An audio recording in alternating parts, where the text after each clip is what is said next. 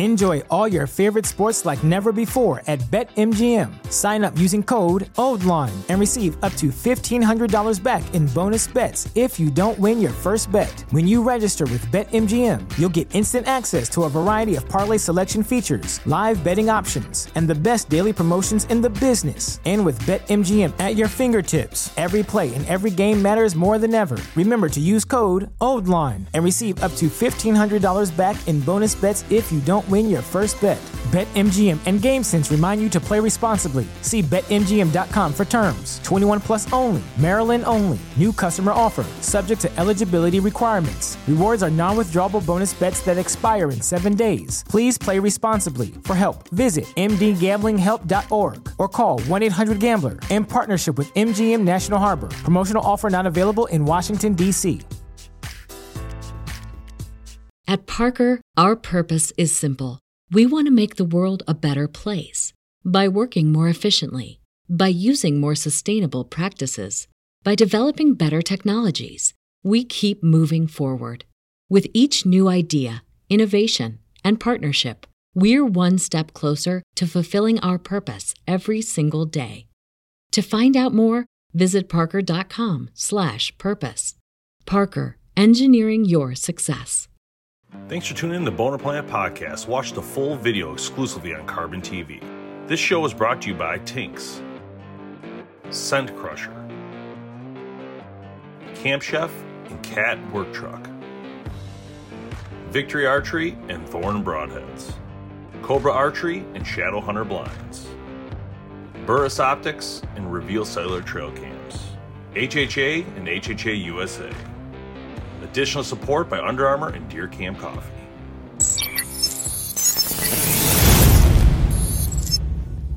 Hey guys, welcome to the Boner Planet Podcast. Myself, Dave Thomas, tonight, along with Tim Mazzarana.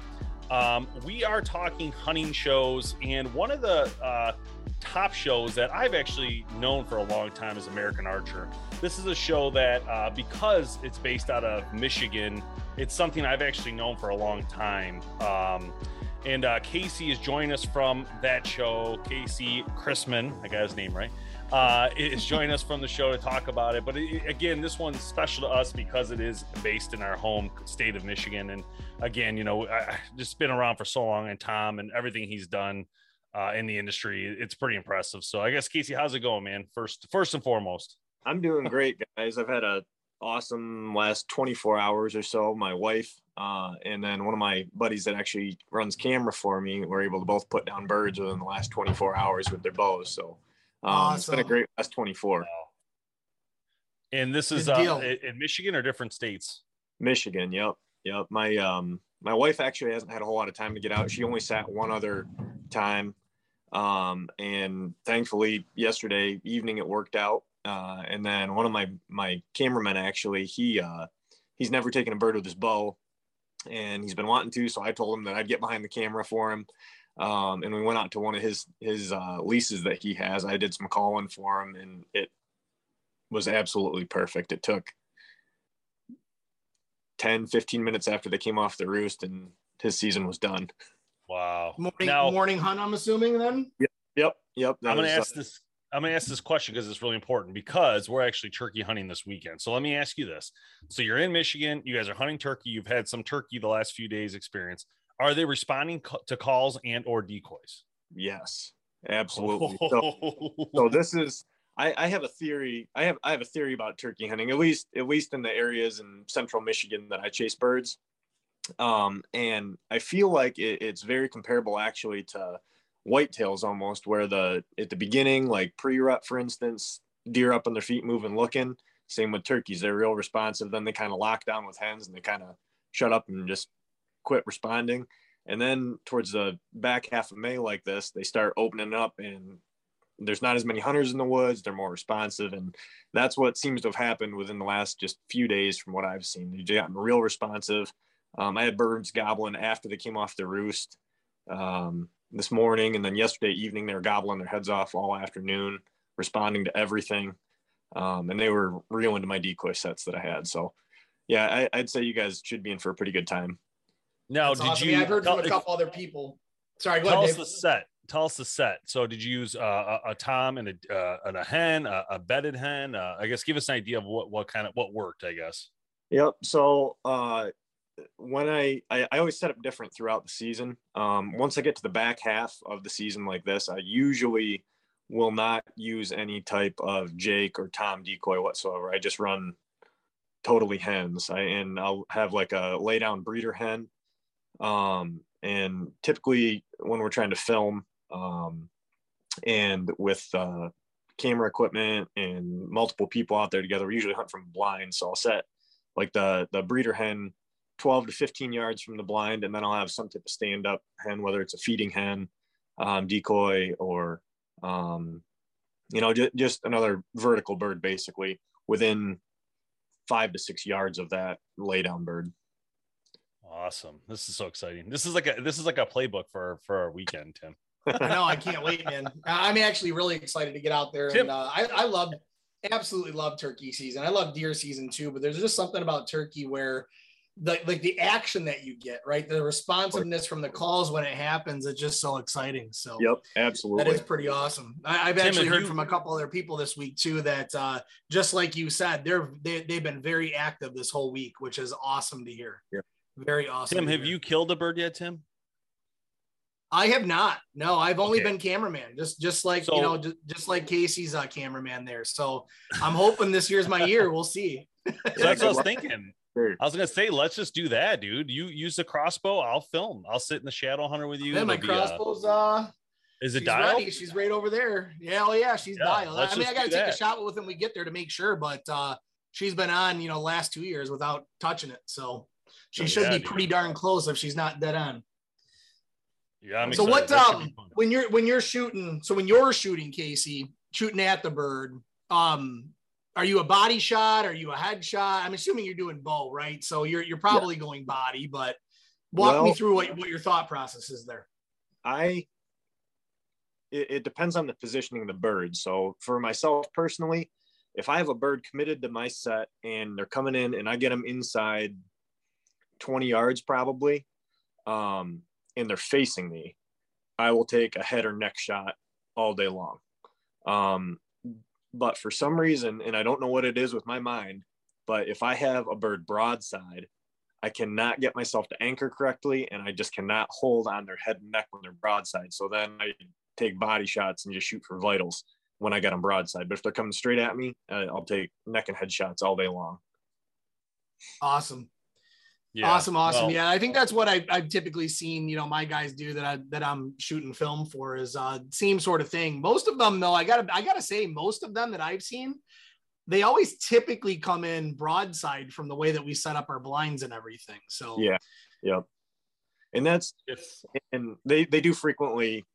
Yeah, that's basically how I have mine set up, where the bird has to come past my blind to get to my decoys, but there are times, like when they're staying their strut and they're just turning 360 degrees around full strut, that they end up just facing you. And if they're stopped facing straight at me, I have absolutely no qualms about letting one rip, at their head or neck and just dumping them right there. Yeah. I was telling Dave the other day, I'm like, it might actually be kind of fun because we know where they roost, but then if they're not responding and they don't come in that morning hunt, they're out there. We know that they're floating around the property the whole day. And I'm like, you know what? We haven't really done a spot and stock in quite a while. That would actually be a fun way to go about it. If we can't get the morning hunt done, that a spot and stock mid-afternoon might be the right route to go with that one. So have you ever done that? Yeah. So I haven't done it while filming.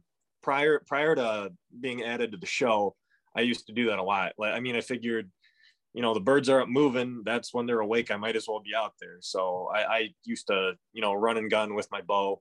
When I initially started turkey hunting, I'd take shotgun, but I kind of just transitioned to archery naturally and just kind of stuck with it. It's a heck of a lot harder doing it that way for sure. But yeah, it can definitely be done. It's a lot of fun.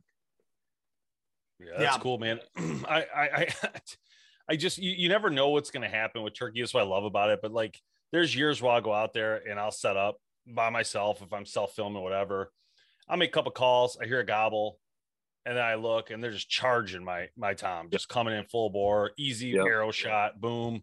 like, wow, the year after, nothing comes in. It's like it's like unbelievable. Not a single call. You don't hear anything. You'll see hens out in the distance walking.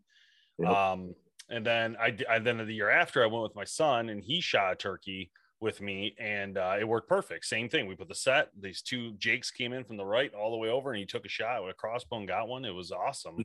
But it's like, it's just hit or miss, I guess. That's why I was really excited when you said that they're listening right now and responding, because I thought, man, this could be it. We might have a chance, Tim, to get you your first turkey. And that's my thought. It's like, if you get one, then I'll hunt Saturday night. You know what I mean? It's like we have Absolutely. the spot. It's like we might as well try to get 2 done right there. It might be awesome. Yep.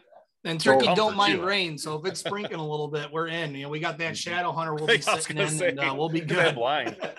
I tell you guys what. I don't know if you guys have tried this before, but the other thing that I'll frequently do if I got a cameraman with me, or if it's my wife in the blind with me, we'll take both our bows and set up. Oh, that's a good idea. Because I've had, I think it was, let's see, it would have been 2 seasons ago and the season before, I shot my bird, dropped it within 2-3 yards of where I shot, and another Tom was with him and stayed there and just beat the snot out of my. I'm like we got it on camera. The one time I actually had to like chase it off my bird. Like we watched it for 15 minutes, just destroying my dead bird already.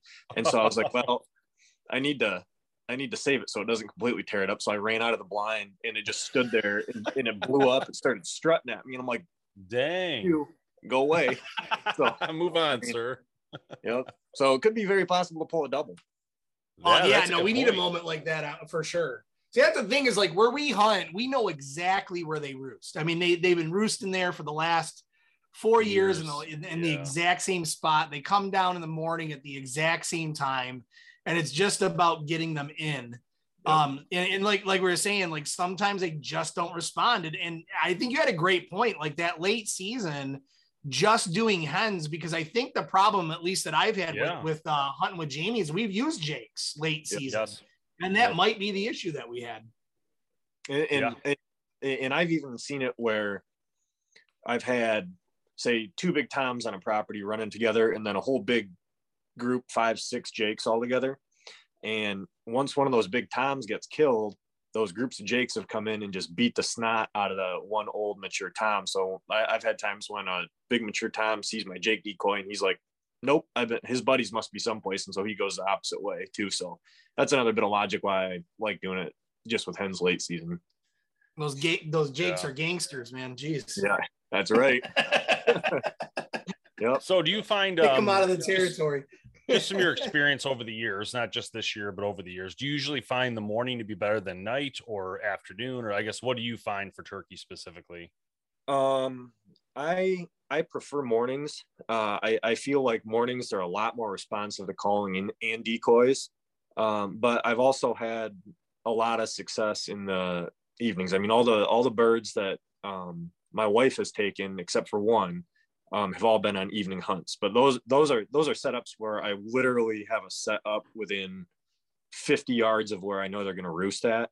So in the evening, we might not see anything, but then those birds are returning to roost. I'll have a couple decoys out in front of me, and I'll call them off their path that they were originally come on to come check out the my decoy set, and it's not really having to deviate them from their natural path too much already. So it's kind of more intercepting them in the evenings, I guess, but it's still like calling them to us, pulling them to our set. But they definitely seem easier, at least for me. It's been my experience. They're a lot easier to call and get to respond more on mornings for sure.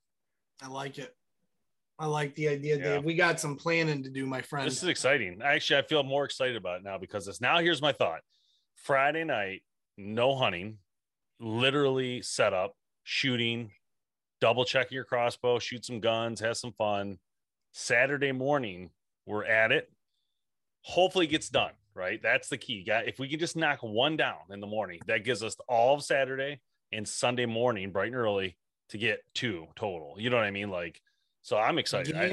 Casey's got me all pumped up now because I wasn't sure they're going to every year. Like I said, I feel like we go and then it's just like nothing's happening. You'll see a hen once in a great while. And it's like, man, So this year, I'm now that you said all this, I'm this. I'll be honest. This whole conversation is detour completely from where I originally thought we were going with this conversation. But I love it. This is so fun.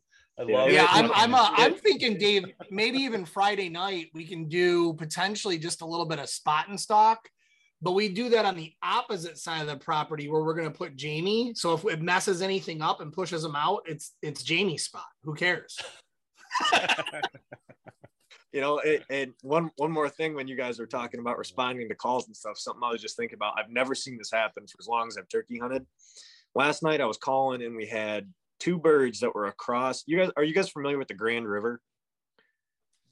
Yeah, I am. It ends up running into Grand Rapids. So the Grand River, the property I'm on, we're sitting high up above it, up on this big hill up above the Grand River. And I had these 2 birds just hammering every single time I hit my call. They were gobbling, but they were across the river. And this is how responsive they were. I hit them twice. They were far. I mean, they were probably a quarter mile, and they must have come running, because then I could hear them gobbling on the opposite bank. And I've never called a bird across that river, and it's a wide spot in that river right there. Both birds flew across the river to get to us, to get to our set. Like that's how responsive they were yesterday. Like it was awesome. That's is pretty crazy. Cool, man. And that's what I love about it. I love the aggressiveness of turkeys to like just come in and just try to be like complete jerks, you know, like who's here? I want you out. I'm going to find you type of deal. And I absolutely love that, man. It's so cool to watch. I think it's funny that when a turkey senses another turkey's weak, when you shoot one, it's laying there dead. It like literally his instinct is to destroy. Yep. Because that one's weaker now. Like, oh, he's weaker than me right now. I can beat his butt, right? It's just the weirdest thing in my mind. It's so funny. Yeah. It's like they look at it as a threat, you know.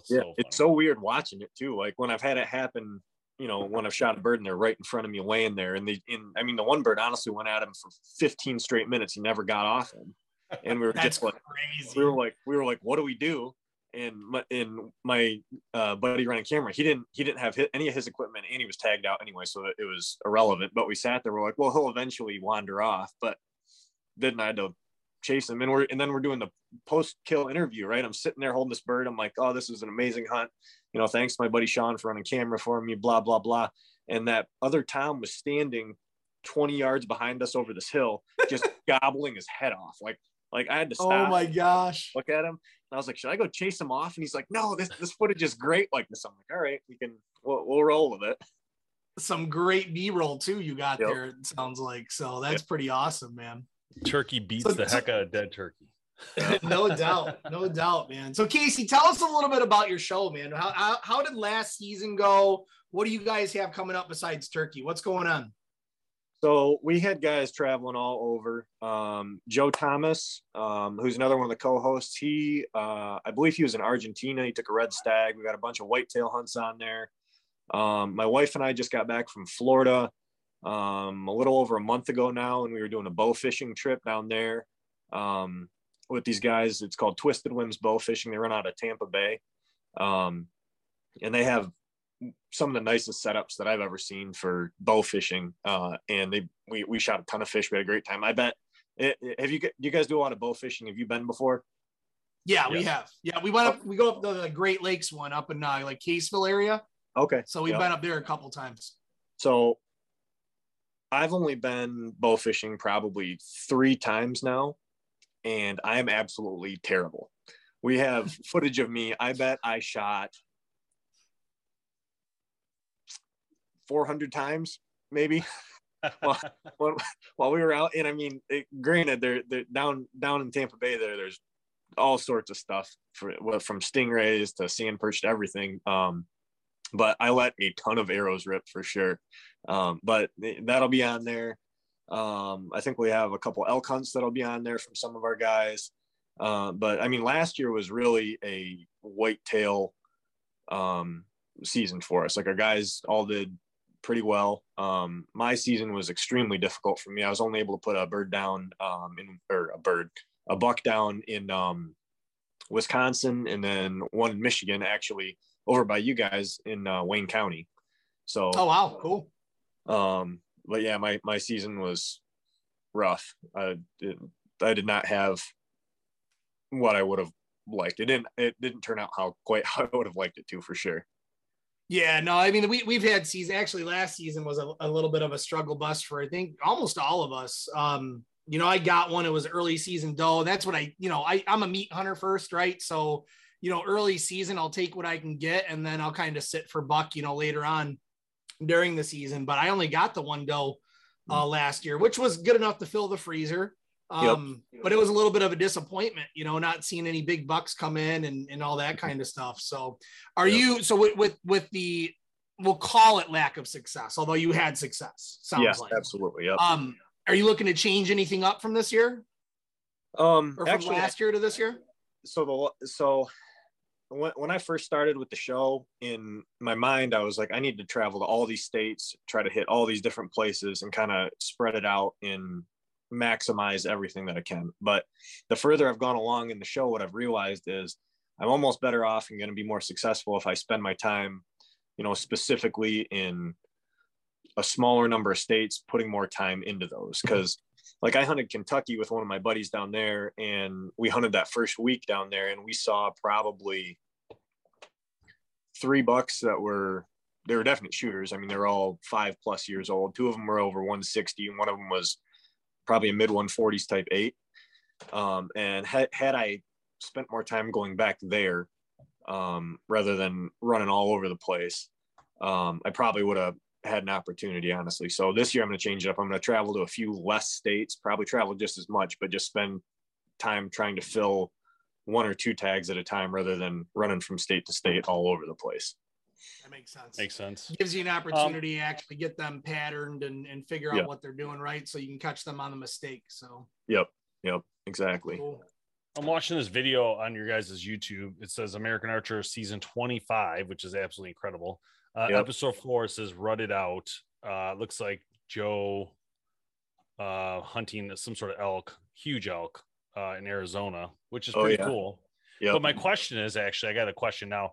I don't know if you followed or seen, but we've been working on this classic series. So I know like all the older bows, and like it looks like he's using a Matthews Creed in this video or a Helium. Do you know which one it is by chance?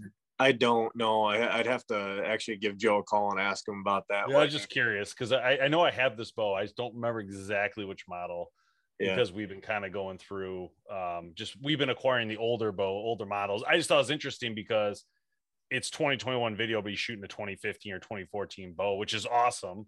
I was curious why he liked that specific model, and maybe we'll get him on the show a different time to talk about that. Yeah, or, for sure. that one specifically. It's just interesting because it's not, like the newest model or whatever. So it's pretty interesting.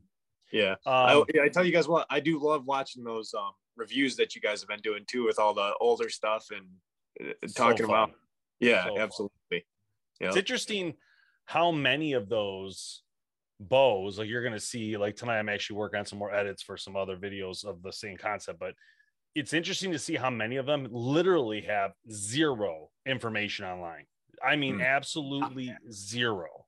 And so I'm in a position on some of these videos where I can't even tell specs because all I have is the bow, and I cannot find a single. I spent like a week just searching. A good one is the Silverhawk XI. So XI made this. There's a bow company called XI, and they made a bow called the Silverhawk, and I can literally find zero. I also found out today that there was a bow made for Buck Knives. They had their own bow for like a year by a company called Champion or something. This is the most interesting stuff. Like I'm like literally falling into the weirdest things, like down these weird rabbit holes that I never even heard of half these things. Right. Archery Research, just brands like that were eventually acquired by other bigger brands, but still for a time there was Archery Research was a big company, a Browning, all these different brands that actually are gone now. I have one of the original Browning compounds. Actually. Oh, sweet. One of my. Do you remember what it's called? Yeah. I can go grab Mantis? it. Let's see this thing. Grab it. I'll be right back. Nice, man. So Browning had this bow called the Mantis, which is one that Brian's got. I'm trying to get my hands on it, but it is a 1994 or 5 or 6, somewhere in there. They go back a ways though. Browning goes back, I think, to the 70s. from what I can find. Yeah, it's amazing, like all of the different bows that have been around, right? And what's more amazing is that people still have them. Like I never would have expected somebody to still have or still be shooting like a 1990, compound type of deal. Oh, that's legit. That's a traditional. Man. Holy cow. Yeah. What? Oh, that's a wow. It's a traditional, but it's a compound. It is I don't know if you guys can see that. Tracker? But tracker. Yep. Oh, that's awesome. So the interesting story about this bow, one of the guys that I work with, he used to be big into hunting, according to him anyway. He told me that he was a big hunter or whatever. And he told me that he's primarily just gun hunted his whole life. And he told me way back in the day, he decided he was going to try bow hunting. So he went out to the store right when compounds first came out. And he's like, I want the best bow you got. So they sell him that bow with those arrows, that setup, everything.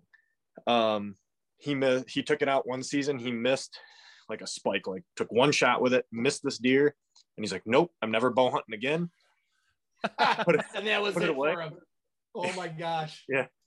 And so I was talking to him at work and he was like, hey, I got a bow if you want it. And I was like, and he didn't tell me anything about it. And I was like, I mean, no, probably not, but thank you.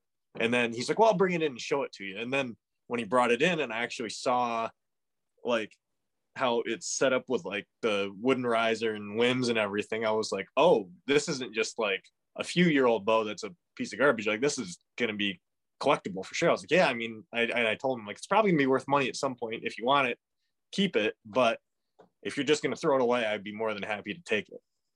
No doubt. That thing looks in great shape, man. Have you ever taken it out hunting at all yourself? No. I kind of inspected it and I'm actually slightly concerned with, I don't know if I need to oil it or basically what I don't want to do is I don't want to come to full draw, let one rip and then have something break on it. Like I'm just leaving it be and trying to not have it explode. Yeah, that makes sense. This whole thing, get all these bows in. That's what we've been kind of having to do is, we obviously know bowstring companies in the industry and all that kind of stuff. So we'll get new strings installed, all that. So there is definitely a safety aspect of all that you have to watch out for. Yeah, for sure. Well, and like the weird thing about these even is if like the actual string is an actual twisted string, but then the cables are literally steel cable covered in something. But like I was looking at a few of the points here and they don't look like they're connected real well still. So I just try to be as delicate with it as I possibly can so it doesn't explode. You're gonna have to come over to the studio and do that one with me on the video. That'd be fun. You can shoot it and I'll wear my safety goggles. Yeah, look around the corner and watch. It's interesting actually with Browning because this is one I've been thinking about lately. I don't know why. I just ran into the Browning Mantis and that kind of spurred me to the question of what happened to Browning. And I actually Googled it and it actually comes up what happened to Browning Archery on Browning's website, which I found that very interesting. And they have a full article on their website about it because, and what they say here is this is a question many of you have been asking our Facebook page in various forms. We hope this historic overview will help you. But it goes on to say that they made bows from 1960s to the 1990s. Yeah. And basically in 2001, so in 2001, it says for assorted business and competitive reasons, Browning entered into an agreement with PSE in Arizona to have them take over the license for Browning archery products. So basically, right at that moment, they stopped producing bows and they hired out a company to do, or, license the name. And then PSE stopped in 2010. So basically it just kind of disappeared, and PSE, I mean, if they weren't making money, they're not going to do it. I understand PSE's perspective, but it's kind of sad that Browning itself would have given up that, and I understand they probably made more money in firearms and stuff like that. But when you have a heritage that's that old, it's like, you're going to just walk away from it. Like when you were like just a major player, I don't know. It's disappointing. I always feel like it goes back to big business and, archery just getting kind of sidelined all the time. It just, It's kind of sad, really, because I'm sure whoever developed Browning or whoever the owner of Browning was an archery person. They wanted that brand, they wanted archery in there. Yep. They would never have done it if they didn't. Yeah. So, but pretty interesting stuff, man. This history stuff. There's so much involved in it, and it doesn't matter which company. But let me ask you this: it's a good test, and I only know this because I've been researching all of it. But do you know who the actual oldest archery brand is? Ooh. I asked both of you guys this question. I know what you guys are going to say, but it's not the answer. Let's just put it that way. Yeah, you think we're going to say bear? Yeah, I would assume that it just couldn't be, because the way you asked that, I knew it wasn't. Yeah, that'd be too simple and easy of an answer. I don't know.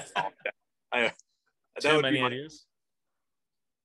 Hold on, give me 1 second. I'm still. Don't look it up. I'm still thinking. Wait a minute. I'm not it's Hoyt. sure. Hoyt is the oldest brand. Hoyt. Yep. Hoyt was around before Bear. Really? But still in the 30s. The 30s. So they both came about, but Hoyt was first, and Hoyt was making traditional bows. So, and that's what Bear started with as well, obviously. But the difference was that Earl Hoyt was popular out west, but Fred Bear was way more popular, especially because of Jennings and all his friends that were over here, in the Midwest. And so obviously Bear became more popular as far as Fred Bear is concerned. But you guys know, this is a good question though. So it's two companies, so from that point on, two more companies enter the fray in the 50s. Any idea who those two brands would be? So the 30s were Hoyt and Bear. In the 50s, there's two brands that came about right at the same time. Did we recently acquire some of their older bows? Yes.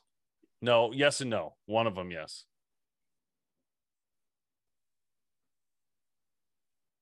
Could it have been Martin?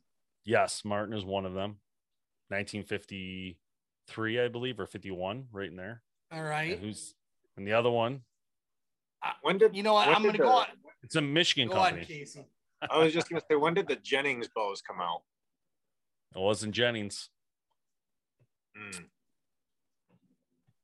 This is actually, let me pause. This is only companies. I'm only talking about companies who are still in business today. That is important to note. So only companies. I was going to go out on a limb. I was going to go on a limb, and I was going to say PSE. No, Darton Archery. It's 1951, I believe, and I think Martin was 53. I should have said Darton. Yep. Darn it! Yeah, I should have said Darton. So let's see. Out of the original bow companies, two of them were in Michigan to start. Yeah. If you think about it, then I don't know why, because you said Michigan. I don't know why I didn't guess Darton. Yeah, and then PSE did come about in the 70s, maybe late 60s, but pretty much in the 70s, I believe. Pete was an engineer at a company, and then he ended up starting PSE at some point. But what about like Bowtech? Well, obviously you guys should know Matthews. I would assume you guys know when Matthews came about. I don't. 92. So Matthews came in 92. There's some before them, but so Matthews 92, Bowtech 99, and then it goes to like Elite. I think it's 2005 or somewhere in there. You got Struther, but I don't count them because they're gone. So because there's Pearson, there's a whole bunch of little ones that aren't really around anymore. You got like Athens is like 2014. You had who else am I missing in there? There's a couple of little ones, but it's interesting. Like I said, there's so much heritage there. And just throwing this out there, and I know people listen to this podcast around the world, but for a long time, not today, but for a long time, Michigan held the most archery companies and hunting companies in the world. And that at one point we had Oneida, Darton, G5 Prime. So yeah, Quest bows, Prime bows, and Carbon Express, all at the same time. This was just in the 2000s. This wasn't even that long ago. So until all those companies slowly, and even Darton technically sold to an Ohio company, technically, even though they're still here. So now they're all kind of, except for G5, most of them are pulled out and gone. But I even want to say maybe Killer Instinct was from Michigan, because I remember I went to college with the guy who started. We went to college with the guy who started that, Tim, at Central. Well, there was Gorilla Tree Stands too. They were owned by forgot about that. Eastman, right? And Game Tracker, it's the Eastmans. Oh, forgot about Boning and Quickie Quiver. Boning, Boning, Quickie Quiver, and Spiderweb Targets. They're out of the west side. A lot of history in Michigan. You know, you got to kind of equate that to the whole Fred Bear thing, right? I mean, you just had such a legacy in Michigan that, you know, great the father of the sport, to be honest with you. I just wish people would come hunt Michigan. I realize that it's not like a dream place to hunt. I realize that, but if you've never hunted northern Michigan, I recommend highly doing it. I don't think you're going to be like amazing, you know, hugely successful or anything like that, but it's not about just the hunt. It's about the environment. And it is the most gorgeous, beautiful. Once you cross that bridge and go into Upper Peninsula, Michigan, it is like nothing, you know, I can describe besides northern Canada. It's only that I can say that's similar, but it's got its own everything. And I, you know, just being up there last year for bear camp was just, I was so excited to go there. And, you know, like those times where you're driving down a highway and you like, it's just a beautiful day. You open the windows, you know, you're, you know, like going back and forth to college, things like that. Well, I remember that last year driving on, I don't know the number, but it's the road that goes across the top of the Upper Peninsula, right? So to your right is Superior. Anyway, I was just cruising down that road going to this bear camp, and I was just like, this is the best day ever. It's like fun, just no clouds. Just, places, man. It's like the most coolest, crisp, cleanest air. Like, it's just unbelievable. It's beautiful. There's nothing better than a Michigan hunt right after a nice snow while it's still like coming down, man. I love hunting Michigan when it's snowing out. It is one of the most best. It's just so quiet, so peaceful, and if you shoot a deer, you can track it really easily. It makes it much easier for sure. So it must have been about 4 years ago, Tim, now, but I was sitting in the U area by the 20-footer. I was sitting there, it's like a horseshoe, and I was playing a video game on my Switch. I'll just admit it, but it was snowing. It was early morning. And I was just on this Switch playing this game, and I looked up, and it like the sun had just risen, it maybe for a half hour now, and it's like, you know, starting to get nice and light. And there's this beautiful golden doe, just huge, beautiful deer, just like 30 yards in front of me, just standing there. And I could see the breath because it was so cold. You know, it was like 25 degrees, and the breath is just like, whoosh, whoosh, and I see it. And then she sits there for about 5 minutes, runs across the field. This is like in the rut. So I'm sitting there and I go back to my thing and I think, this is a bad idea. Like, it's the rut, you know, and this doe's in front of me. I should probably pay attention, you know? So I put it down and I'm sitting there, and all of a sudden, sure enough, I see tips of horns, like way out on the other side. Cause it's like a hill. And so at the backside, I can see something happen. All of a sudden this monster buck just runs up on the top of this hill, and it's like looking all around for this doe. And I was like, oh my God. And then I had a bad shot on it. I got buck fever, and that was that. But I just, those are the moments, man. Like, those are the things that people who don't hunt or don't understand. Like, you're missing out on such immense beauty, you know, nature. It's just unbelievable in those moments. Absolutely. Yeah, actually, so for northern Michigan stuff, are you guys familiar with the Baldwin area? Yeah. So my family used to have a cottage up there, and I'm talking circa 2000-ish.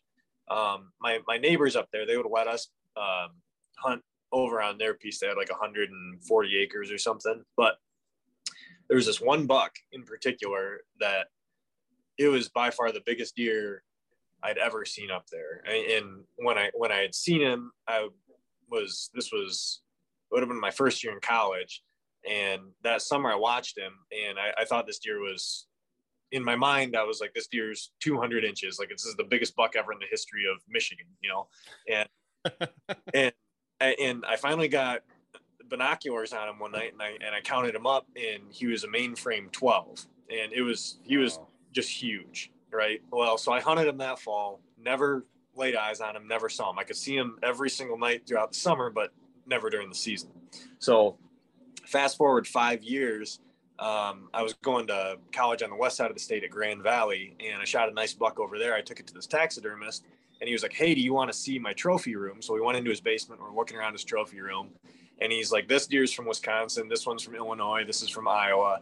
And I'm like, "You got any Michigan deer?" And he's like, "Yeah, this one over here." And I look at it, and I was like, "Man, that deer looks familiar. I don't know why." And I was like, where'd you shoot that deer? And he's like, "Oh, this little town you probably never heard of. It's called Baldwin. I killed it on public land." And so we got to talking about it. He killed that deer on public land, literally directly across the road from our driveway. Like, no way.